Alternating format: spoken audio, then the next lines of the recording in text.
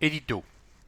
Sous une photo en buste de Madame Nathalie Appéré, maire de Rennes, l'éditorial. Une ville plus apaisée. Avec l'arrivée de la seconde ligne de métro, l'usage de la voiture en ville diminue.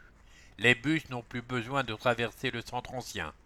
Cela nous donne l'opportunité unique de continuer en 2023 à transformer la ville, pour lui donner un visage plus apaisé et pour permettre aux piétons et aux cyclistes de se déplacer en toute sécurité.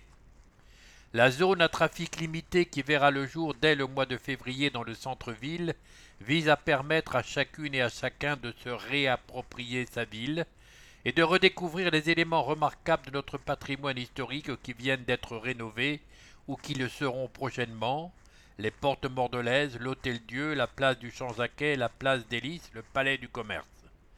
Favoriser des déplacements plus doux s'accompagne d'une proximité avec la nature que nous continuerons à renforcer grâce à la plantation massive d'arbres dans tous les quartiers de la ville et à la découverte prochaine de la Vilaine en cœur de ville. Ces aménagements sont d'autant plus importants qu'ils apporteront des espaces d'ombre et de fraîcheur lors des épisodes de canicule. Une ville plus apaisée qui n'en restera pas moins vivante et solidaire.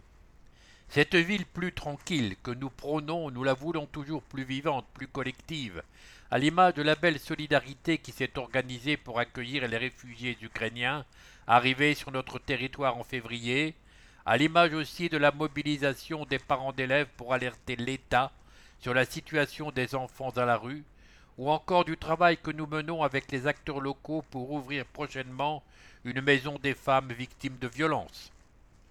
Cette ville qui prend soin des autres continuera à prendre soin de la planète, en mobilisant l'ensemble des acteurs du territoire à l'occasion d'une nouvelle convention locale du climat en mars 2023. Elle continuera aussi à soutenir toutes les personnes qui luttent contre l'isolement, les inégalités et contribuent à la cohésion de notre territoire. C'est tout l'enjeu du futur pôle associatif qui ouvrira au Blône, ainsi que de l'école Toni Morrison et du site du musée des Beaux-Arts que nous inaugurerons à Maurepas. Mais l'année qui s'ouvre sera aussi celle de l'adoption de notre programme local de l'habitat pour les 6 prochaines années, un outil qui nous permettra de mieux lutter contre la hausse des prix des logements pour garantir à toutes et à tous le droit de vivre partout où ils le veulent et pas seulement où ils le peuvent. En 2023, nous continuerons donc avec vous à faire de Rennes une ville universelle, c'est-à-dire une ville accessible à toutes et à tous, grâce à une lutte efficace contre le réchauffement climatique et contre toutes les inégalités. Nous aurons besoin de la participation de chacune et de chacun pour relever tous ces défis et pour faire en sorte que Rennes reste la ville qu'on aime.